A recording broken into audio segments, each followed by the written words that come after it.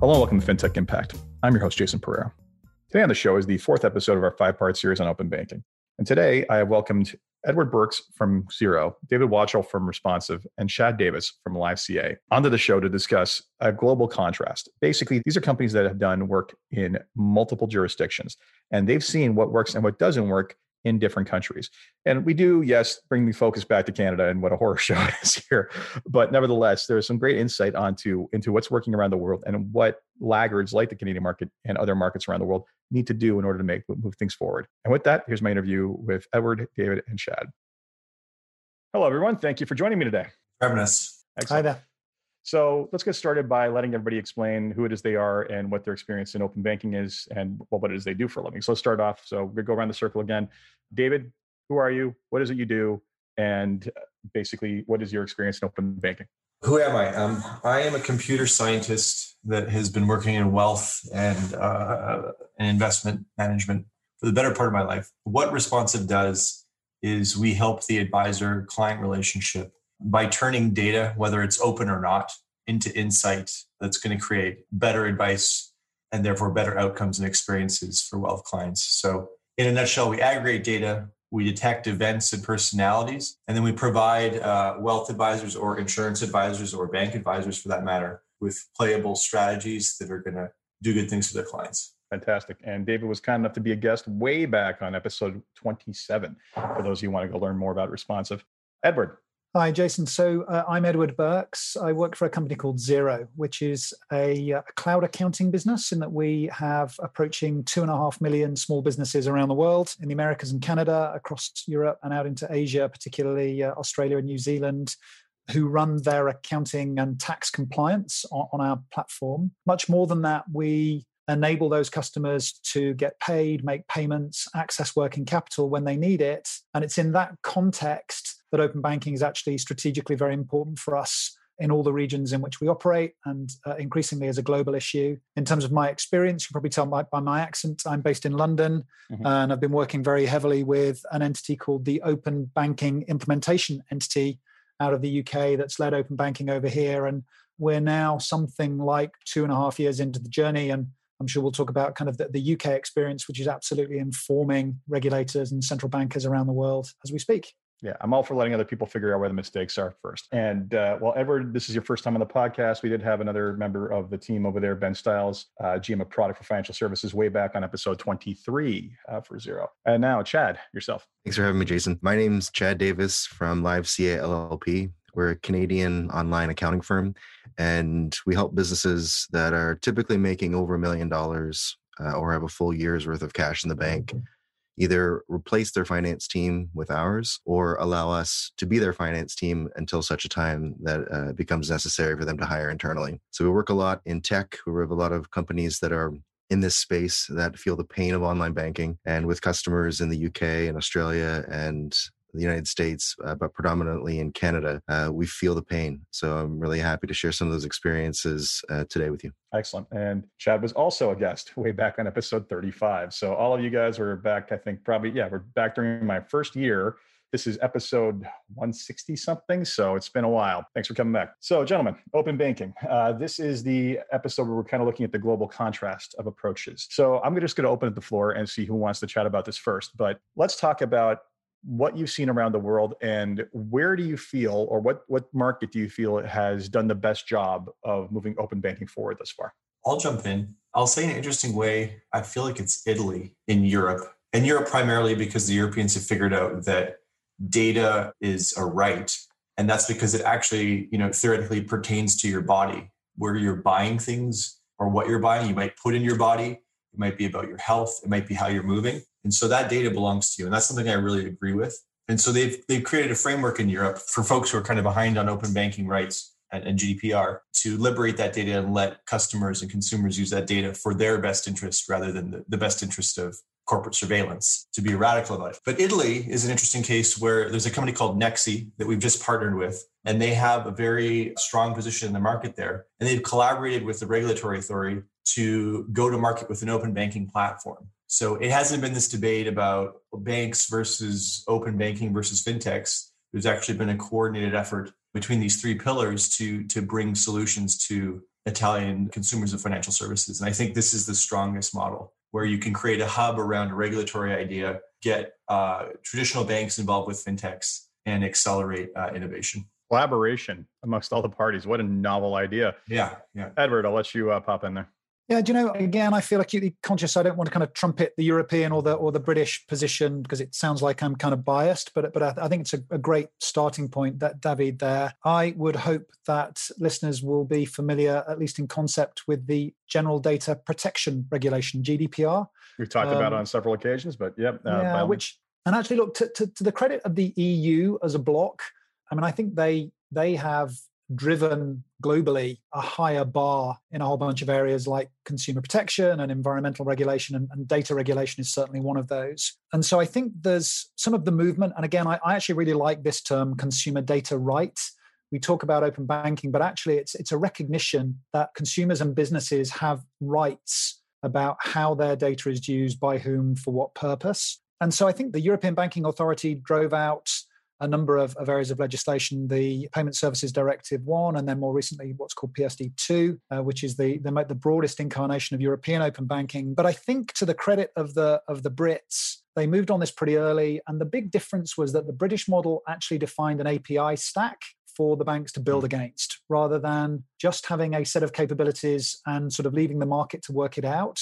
And I think in the second scenario, it's difficult to get everybody to collaborate, right? Because everybody wants competitive edge. Everybody wants some strategic advantage. So look, having seen firsthand the level of resistance from some of the big banks in the UK, undoubtedly what it has done is kind of got the ball rolling. So I think I'm a big fan of quite strong regulator-led approach, but actually bringing all of the constituent players along on the journey and helping them understand the upside for them is important. And I can see that playing out around the world as we speak. Again, I'm sure we'll talk some more about that on the show. Yeah, so it's the one thing Europe is fantastic at innovating: regulation. And as much as that is a four-letter word in US and North American parlance, it doesn't have to be. Chad, let you weigh in. Great. So my experience is not global in terms of working with every country like Edward and David might be, but I can tell you what my favorite countries to work with so far have been. And It's been Australia, even though it's quite new with the Data Act over there. Even the way that they call the open banking in Australia, not even calling it open banking with their Consumer Data Right Act, feels like the right move too. And Australia has always been a little bit further along on the accounting and banking spectrum than Canadians and Americans in the UK. And I think they're going to be pretty well positioned to roll this out right as well. I'm sure there's lots of things wrong, and while they're still in sort of stage one now, there's lots to do. But every company we've ever worked with in Australia has been very enjoyable. The bank feeds have worked. It was easy to send and receive money back and forth between different banks, and it's been a dream to actually work with Australians. I hope that Canada can get to at least 40 or 50% of that sort of adoption rate of tech sometime. I hope that Canada can get to a fraction of what other people have accomplished. Sadly, that is the bar in financial services far too often in this country. Deep breath. Okay, so that's what's worked. Let's talk about what hasn't worked. Where are we seeing the biggest struggles around the world? I'm going to go reverse order. Chad, I wonder what you're going to say.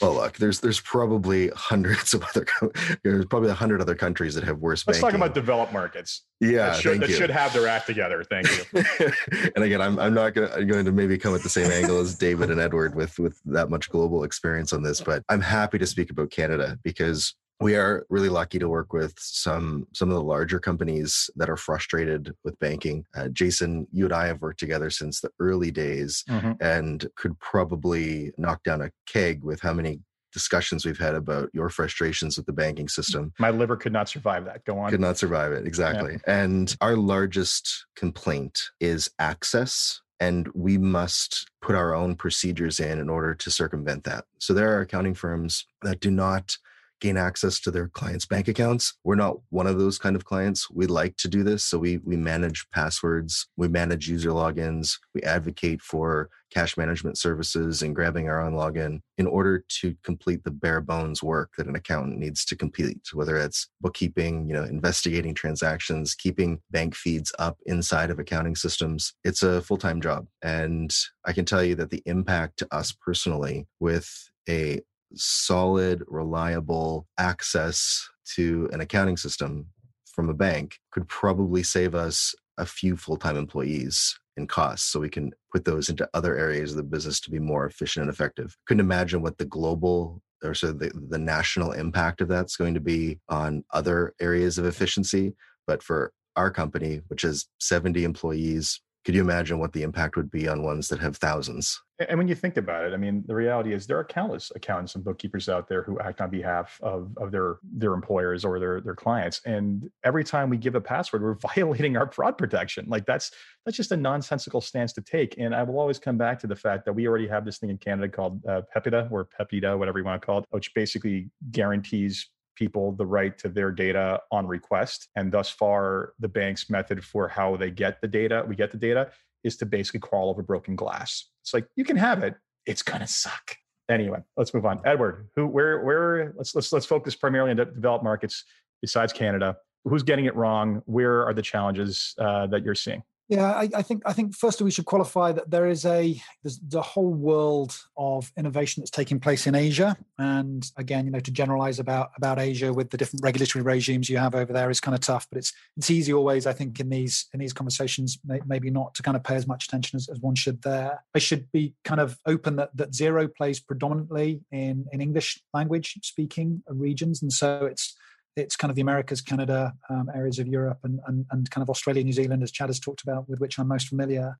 And look, I think the region with the kind of clearly the biggest economic potential and the biggest scope to gain from modernization of data exchange feels like the US to me. And there is an awful lot going on more broadly in what one might think of as fintech in the US. And so there's a vibrant fintech economy, and it's kind of coming up pretty quickly to compete with Europe and Asia. But there's just been a real reticence, I think, for regulatory intervention, and there's a strong political dimension to that, which may now, I think, change for what I hope we might think of as the better purely from a data exchange perspective, at least. But yeah, I think regulators and actually the regulatory system in the US is incredibly complex with its federal and kind of state structures. So yeah, like I think with the sheer predominance of people paying by check, for example, which just feels like anathema to people from other parts of the world, that feels crazy. And then again, I want to be sensitive, but frankly, from the engagements we've had with the big Canadian banks, that even if there was an appetite to share data digitally, the preparedness of Canadian banks to do it is shockingly limited, as best as I can tell. And I'm choosing my words. I want to be diplomatic. Shocking to whom? You don't live here. You haven't seen how they behave normally. So it's not shocking to the rest of us. So I think there's upside there. And I think some of the right noises are being made by regulators. I think the banks themselves would like to come into a digital world. But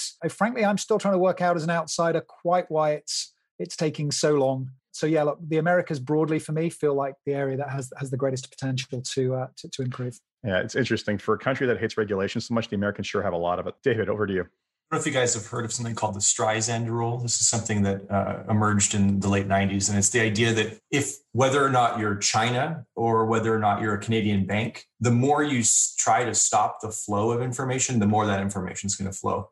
And I think in North America, particularly the Canadian market, consumers have been let down, fintechs have been let down by the banking establishment here. And this isn't controversial to say, actively slowing down the process of open banking. Let's just say that. They're actively slowing it down. And so that means that and the really sad thing here is there's a lot of leading fintechs in Canada, Wealthsimple, others, really great companies that have been chomping at the bit to collaborate. And so if you're a company like me, you may have talked to a company that just launched a really cool payment product a few days ago. They're interested in collaborating. You may be collaborating with a company, an open banking platform owned by Visa. So in the end, the same things are going to happen. It's just you're not going to have that partnership. So I think at this stage, it's just, we've collaborated with Finnish banks, Italian payment platforms, small RIAs in Canada. There's a world of collaborators. And when you say, no, we own this data, we own our customers, this isn't going to fly anymore. And consumers are going to start voting with their money and with the service they go to. And it's going to be a very easy decision to make.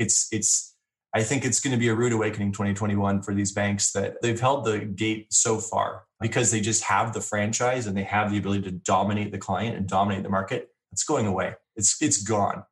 Once you have Google doing payments for you and it's not some weird paper process where you can't do things on your big five bank account, nobody cares. Nobody has to go to these banks, and they need to wake up right now and figure out who they're going to collaborate with. And I'll say that boldly. I don't really care if I never collaborate with a Canadian bank because they're trash. Thank you. And yeah, no, they're trash. And they need to hear that from me first. I don't care if I ever collaborate with them, ever. I don't care if I'm cutting that business off, because they're trash and they need to focus on their consumers and their collaborations. They're not doing that. And I'm sorry. They only focus on the consumers so much as they can extract money out of the wallet. So now, I'm starting a podcast called The Heretic, where I say things that everybody's thinking, but people are too afraid to say. And you can quote me on that. Yeah.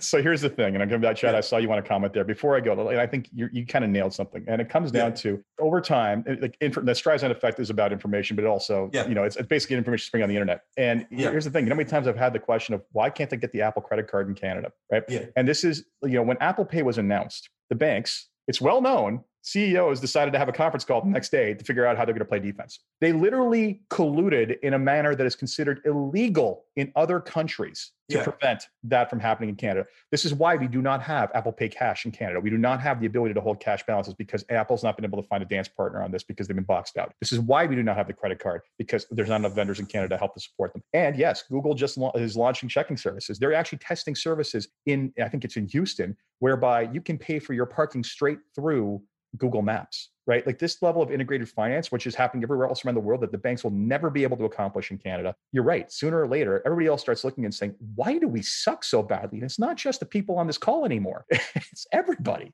Chad, please chime in. Can I just say one more thing? One last thing for David. And here's a spoiler alert.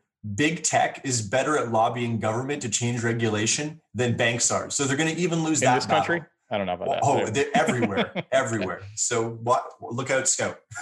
Fair enough. I want to hear David's opinion either on his podcast or today around TD's suing of Plaid. I know I laughed pretty hard when I saw that come out. I have not seen that. What's going on? TD's suing Plaid for what? Well, the official verbiage, which I think you can read between the lines here, is that they're claiming copyright infringement for misrepresenting the TD logo and gathering people's information and then selling data. But the subcontext, I think, is what we're all really looking after. So from the honest man himself, David, how do you feel about that? I mean, look, they're a business, right? They got to stay afloat. That's the beginning of a negotiation of pay to play as a platform with Plaid. So there's signal. That's the Canadian market signaling, hey, you want to use our infrastructure, you got to pay a little bit.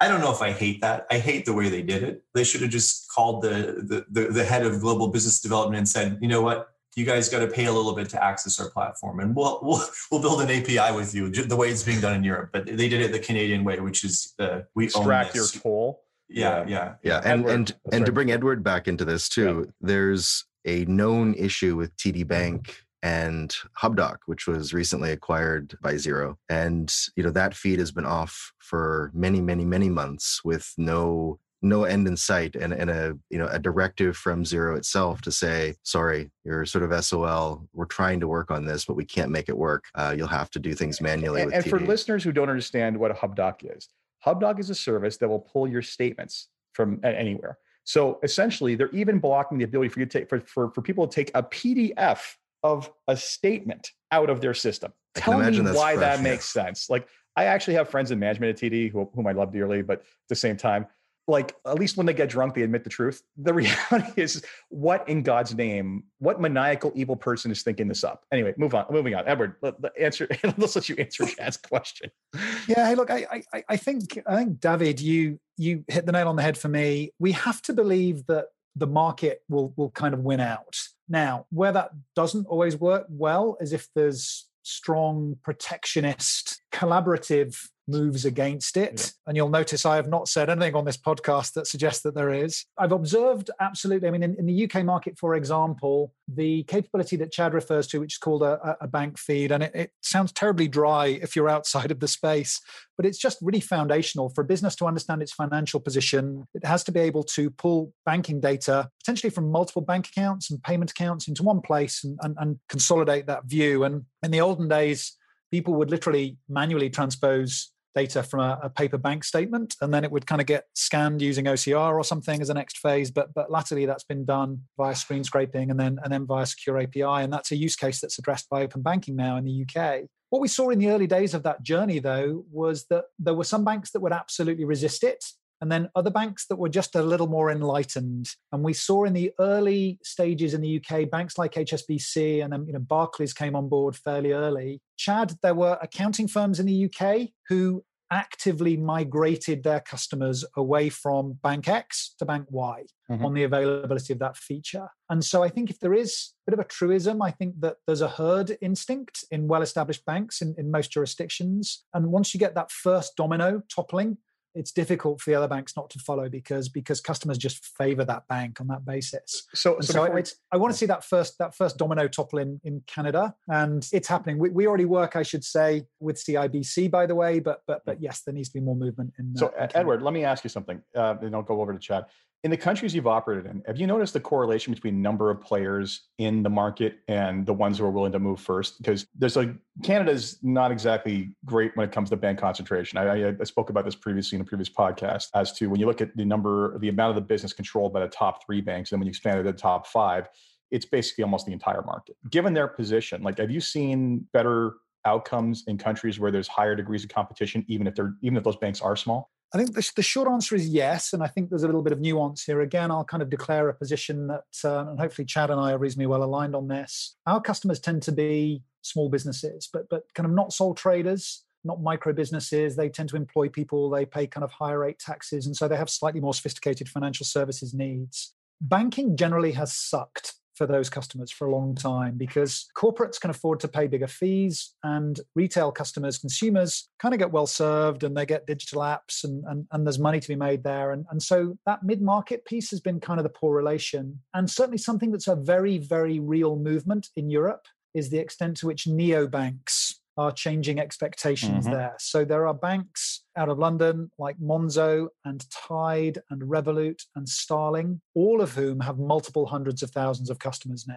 And so they really are beginning to make an impact. Actually. I mean, last I saw on Revolut, it was like 8 million customers, I think. And again, I should qualify, that's business customers. So yes. Absolutely. Revolut, I think at one point were winning 25,000 customers a day. And so the growth in these banks is kind of huge. But even in that small business sector, they are just changing customer expectations. And again, certainly 90% of Xero customers are engaged with an accountant or bookkeeper. And what we see is accountants who are like huge fans of Monzo or huge fans of Revolut, and they're actively migrating their customers to those platforms in preference for the traditional banks. And so, yes, I think where there's less concentration of banks and where there's more presence of competition, I think we're seeing better outcomes. Yeah, I mean, what a novel idea that competition actually breeds innovation and better outcomes. Chad? I wanted to draw down on your UK comment a bit, Edward, because I have a dear friend named Will Farnell out of Farnell Clark out of Norwich. And of course. Yeah, and I was chatting with him recently and,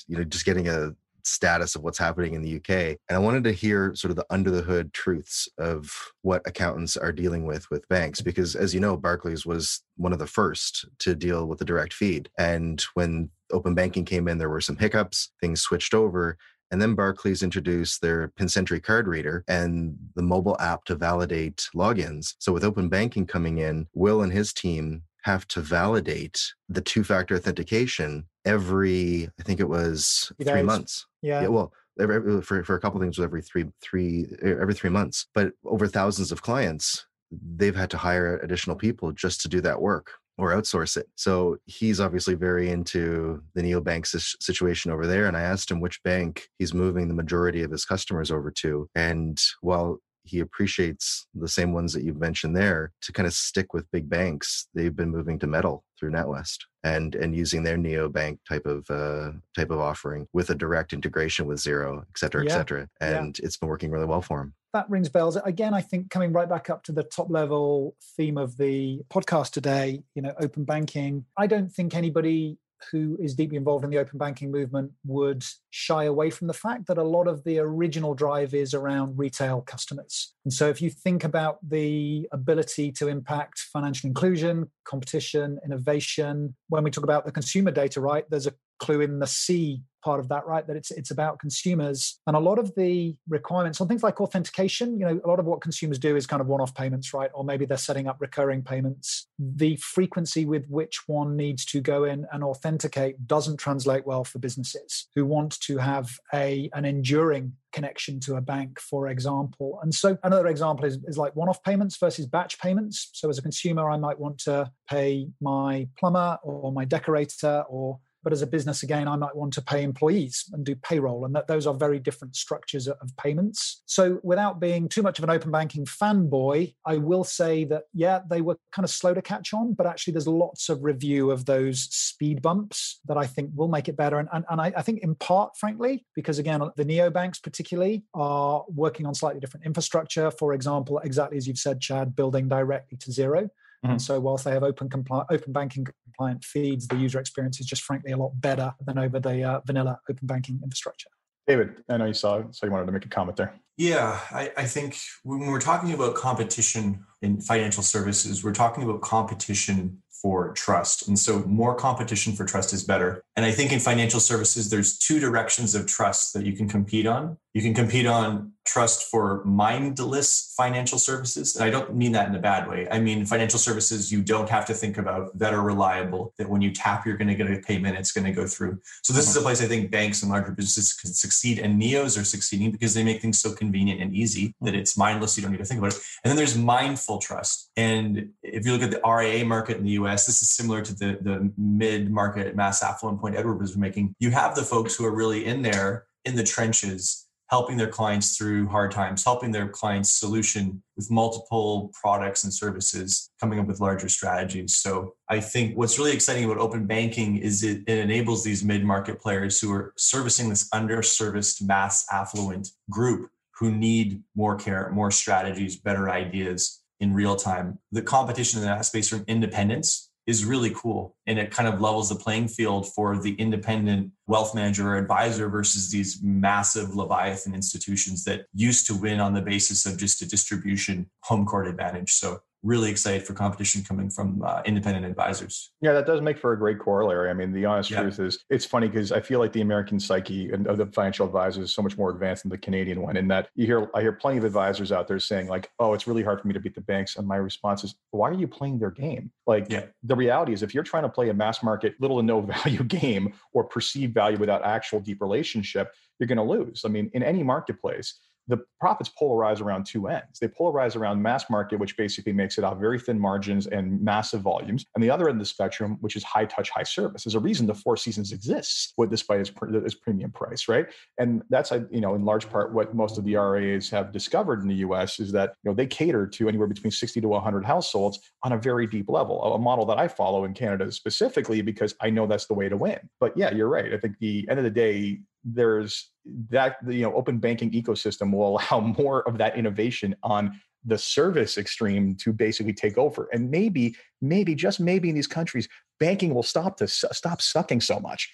Inshallah. It's the Saudis. There we go. Edward, you popped up. What's anything to add there? Yeah, I was kind of curious actually on one particular, what you might think of as a use case or an application of open banking around streamlining access to capital, actually both for individuals, but also for businesses. I was kind of keen to hear what the Canadian experience has been. And I'll just kind of frame up by saying that I guess through COVID, and we've managed to get to 40 minutes into this session, I think, and before we've mentioned COVID, I hope that's not banned on the show in some way. I'll go for it. There was a perfect storm for business customers wanting to access capital. And that was that the employees of banks were based from home, oftentimes without even a VPN connection back to their systems. And there was suddenly like this 10x increase in the volumes of inbound inquiries for lending for the banks. There were a number of the UK banks and then, of course, the digital lenders who were really well placed to streamline the kind of application and validation elements of that lending activity, not least through taking advantage of open banking. So a lot of the part where you would give access to your bank statements, right, is very, very easy to do. And I can only imagine would have been hard in Canada in the absence of that. So just keen to see whether there were any kind of COVID learnings that may have changed the trajectory of open banking in Canada from your perspective. So Chad, you want to answer what you said, Edward? Makes perfect sense that these companies move fast and they're enabled digitally and they can do all this stuff. Chad, what happened?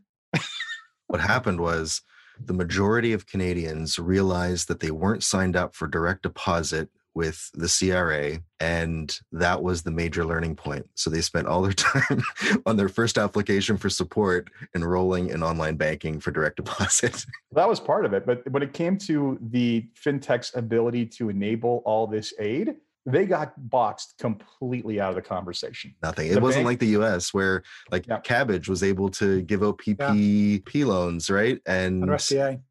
Under SBA. And other digital banks were able to do this. Canada? They wouldn't even have the conversation. Their CEBA was the 40K loan was all through major banks. Yep. And I've had this conversation with countless fintechs enraged about this because they're like, it took the banks in some cases a month just to get the application up online. And they're like, we could have done this in 24 hours. Yeah. And not to mention the fact that even one bank, maybe to remain nameless right now, but what color is the logo? Maybe blue.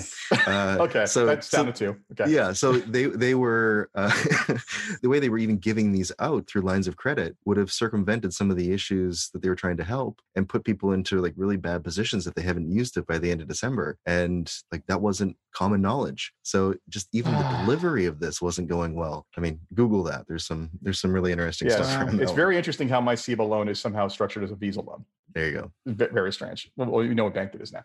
so yeah, Edward. Global contrast. Countries that actually allowed their fintech sectors to help out actually had great outcomes. We didn't even have the conversation here. Yeah, and actually, look, very specifically, because there's a UK business called Codat, who I will kind of call out. That they're a London-based fintech, and they kind of aggregate accounting data from different accounting platforms, usually for lenders. I know that a couple of the big UK banks, who frankly were not that well placed in terms of their digital provision for lending, stood up very, very quick pilots with Codat to effectively digitize the front end of their lending applications. And it made a huge difference. But so Jason, your point about kind of supporting and enabling that engagement with fintechs, and actually, Chad, you talking about, Metal sitting within NatWest, which was Royal Bank of Scotland. Again, I think we're seeing some really positive collaboration between the big traditional banks and fintechs. And I think we're seeing some really positive things kind of spinning out of that, which maybe is a kind of an interim step towards open banking feels also like an opportunity. David, you were settled there for a second. You were going to add something there? I mean, I don't want to beat a dead horse, but look, there are countries where there's a tight relationship between the government or the central bank and big, massive traditional institutions that are doing really cool stuff like CBDC and direct payments into customer bank accounts as a form of stimulus. So I just, at the end of the day, I really hope the Canadian banks step up to the plate of innovation. And there's so many people who want this. There's so many fintechs. There's so many thinkers. There's so many people in law that want to make this a better situation, and they just have to say yes to this, a better future. Like, and it sounds silly, but it's just right there. It's right there to take. There's so many great ideas. There's ways forward. There's examples. Just please get off the wall and help your country, help your consumers. That's not what the CEOs got, how they got there. No. No one ever gets promoted at a bank for taking a chance. They get promoted for making sure the trains run on time and getting that dividend fatter. That's all it is. But just copy what's going on in the Nordics or Britain or China. Like, people are already succeeding with these ideas. Don't tell Canadians that's a thing. Yeah. Just don't. Yeah. Just live off ignorance. Like, just live off the ignorance. Like I always keep saying, we have the worst case of Stockholm syndrome I've ever seen. We hate our banks. Yeah, we somehow love them, and we love investing in them to get a dividend. So we love the person who takes $100 from us and gives us back 5 cents. Someone explain this to me. Edward, you popped up. Again, I'd be kind of interested in your take, as objective as you guys can be. We engage with a number of open banking kind of trade bodies who are in turn talking to regulators. And so there are consultations running around a form of consumer data right for Canada. We're kind of hearing 2 years as a time scale before rubber hits the road. But I'd be really keen for a first-hand view. I heard 2 years ago. So that's my view. It's a mechanical rabbit of the dog track. No one ever quite catches. Yeah. What was the last tweet or letter from the government? It was like maybe a month ago, where they said we'd like to start the conversations back up again. Yeah. I mean, there's in the Canadian version of this podcast, there was more optimism there in that they're seeing some progression. However, how many times can you have that same conversation before you have to do something, right? That's the real question. And it's not, unfortunately, in this country, it's not going to come from one industrious company that says, you know what, if I do this first, oh man, I am going to just make a killing because all of the infrastructure is going to be built on top of my rails and all the business I'm going to win. It's just going to make everybody else panic, right? Like there's a massive first mover advantage to this right now, but it's like everybody's playing this game of prisoner's dilemma where none of them wants to be seen as doing this at this point. It's ridiculous. Well, on the Chad? topic of first mover advantage, I think you're right. To be a little more positive on this, we have to thank CIBC for taking a chance on the direct feed with Xero and QuickBooks and Ceridian and putting their smart banking system in place. But it reminds me of the Barclays piece where they might have been the first to move, but there are so many issues with it that it erodes confidence in the users. So much so that I had to write like a 6,000 word blog post on the pros and cons of CIBC Smart Banking. And writing that, it just gives you less hope.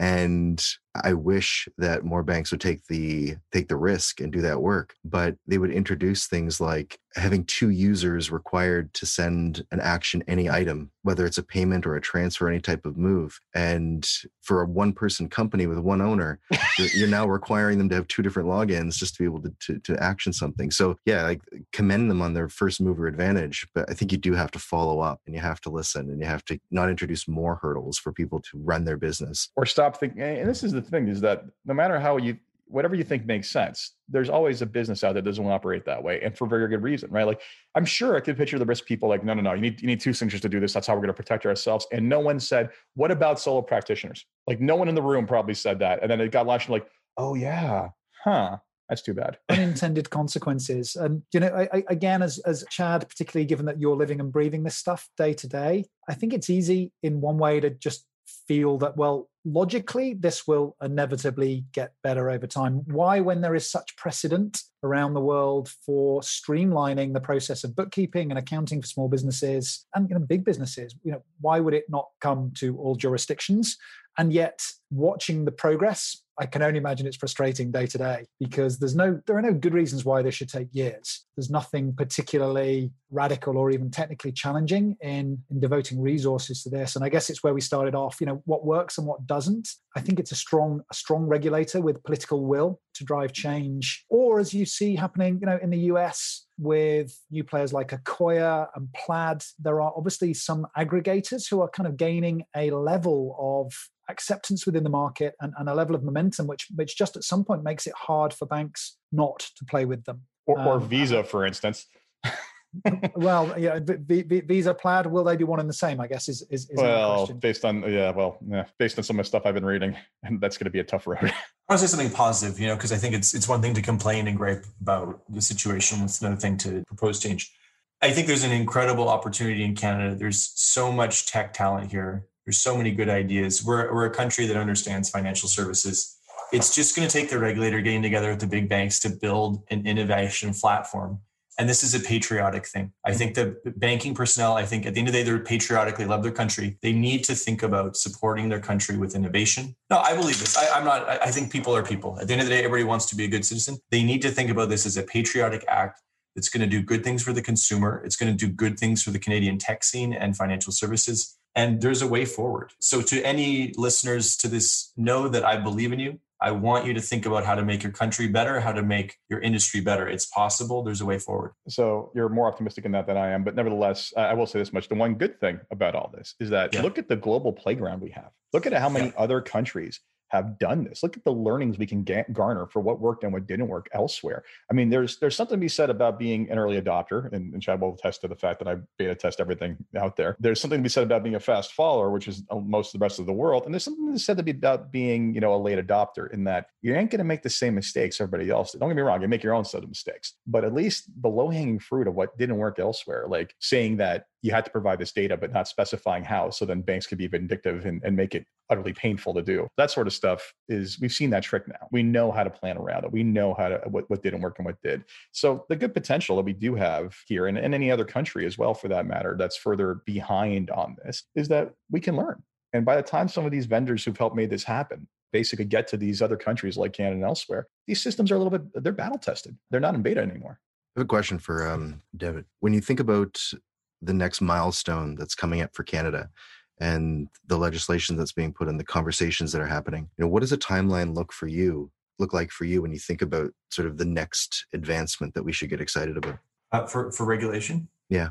I think we're a country that is built on a history of property rights. And I think we have to pass a Data Consumer Protection Act because data is consumer property. And if we believe we're an open democracy and with property rights, then we need to do that. This is understood in the world. It's not up for debate. Data is property. It's the property of the people who generate that data. And so I think, this gets back to patriotism. Banks should be supporting this.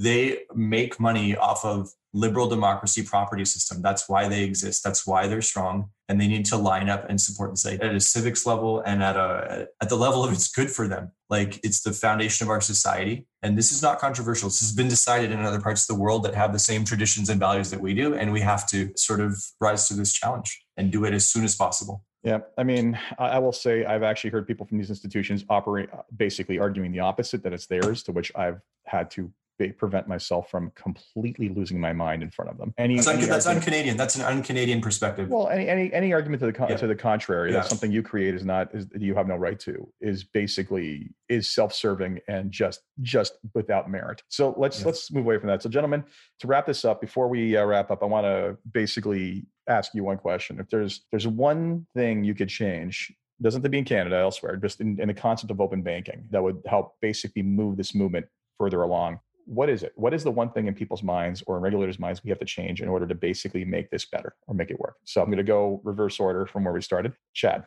where do you want me to come back to you? No, I think there's a lot of smarter people that have worked a lot longer in this globally than definitely I have. But if I could bring it back to sort of how I feel in my own circumstances with our own companies, like we've had the pleasure of working with customers with Wealthsimple and Coho and like Relay Bank out of Canada, and now working to the US, North One. Like, these are the people that are building something amazing and challenging the status quo and thinking outside of like traditional boundaries. And like, as an accountant, it gives me like goosebumps working alongside of these people because they're so far ahead of what a traditional maybe bank is dealing with. I mean, there's lots of things to work, but these guys are just moving so fast and so fun. So from my perspective, I see the cost of like regulatory hurdles.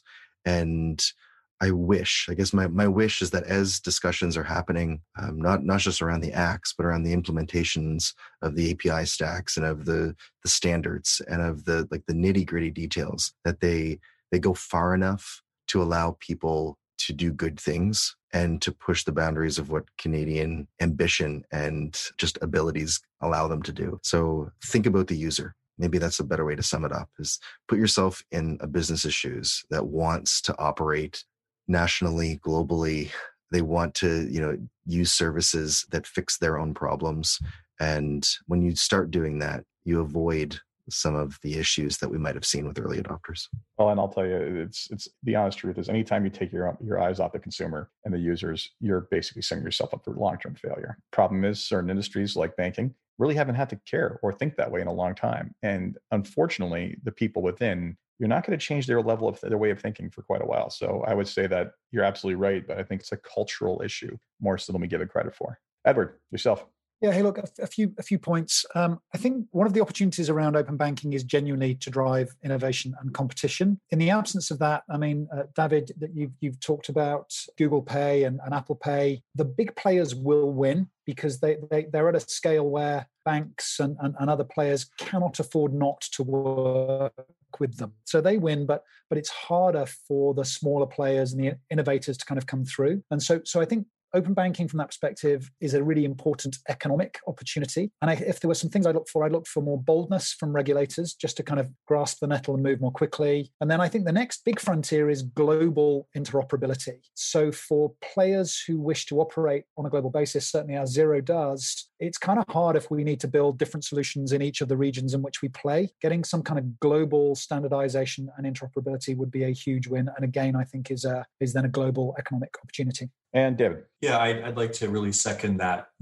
I may be a heretic about financial services, but I'm also a deep disciple of financial services and their ability to just drive really positive things. I think we're sitting on so many good outcomes here so much potential to create financial stability, financial inclusion, financial growth, just by unlocking services that are more intelligent, that bring more people into the fold. This is an engine for growth, and it's an engine for good things. And if we stop it, we're really stopping the development of humanity. And that sounds ridiculous, but you look at the history of financial innovation. It allowed boats to go to India. It allowed, in Britain, it financed the creation of the central bank, made it a world empire, right? So anytime financial innovation happens, really cool things happen. And bubbles happen too. I'm not going to discount that, but holding financial innovation back is holding civilization back. And I think people need to internalize that. Right. Yeah. I completely agree. Gentlemen, thank you so much for your time. This has been great. And yet another chapter in what's been a passionate and amusing series that poked fun and been insightful. So I appreciate your time. Thank you so much for having us. Thanks, Jason. Thanks. So I hope you enjoyed that interview with Edward, David, and Chad and found it informative. Frankly, as you can hear with all of these podcasts thus far, is these have become some of the more emotional and charged podcasts in terms of levels of excitement and levels of disgust and everything else. Because frankly, that is how serious of an issue this is. Open banking is not something small to debate, quite honestly. It is something that, quite frankly, is financially and economically liberating to the future of mankind. And it is something that we all need to embrace. And the people who I've spoken with, as you can see, are very passionate about that decision, are very, very passionate about that cause. And as always, if you enjoyed this podcast, please leave a review on iTunes, Stitcher, wherever you get podcasts. And until next time, take care.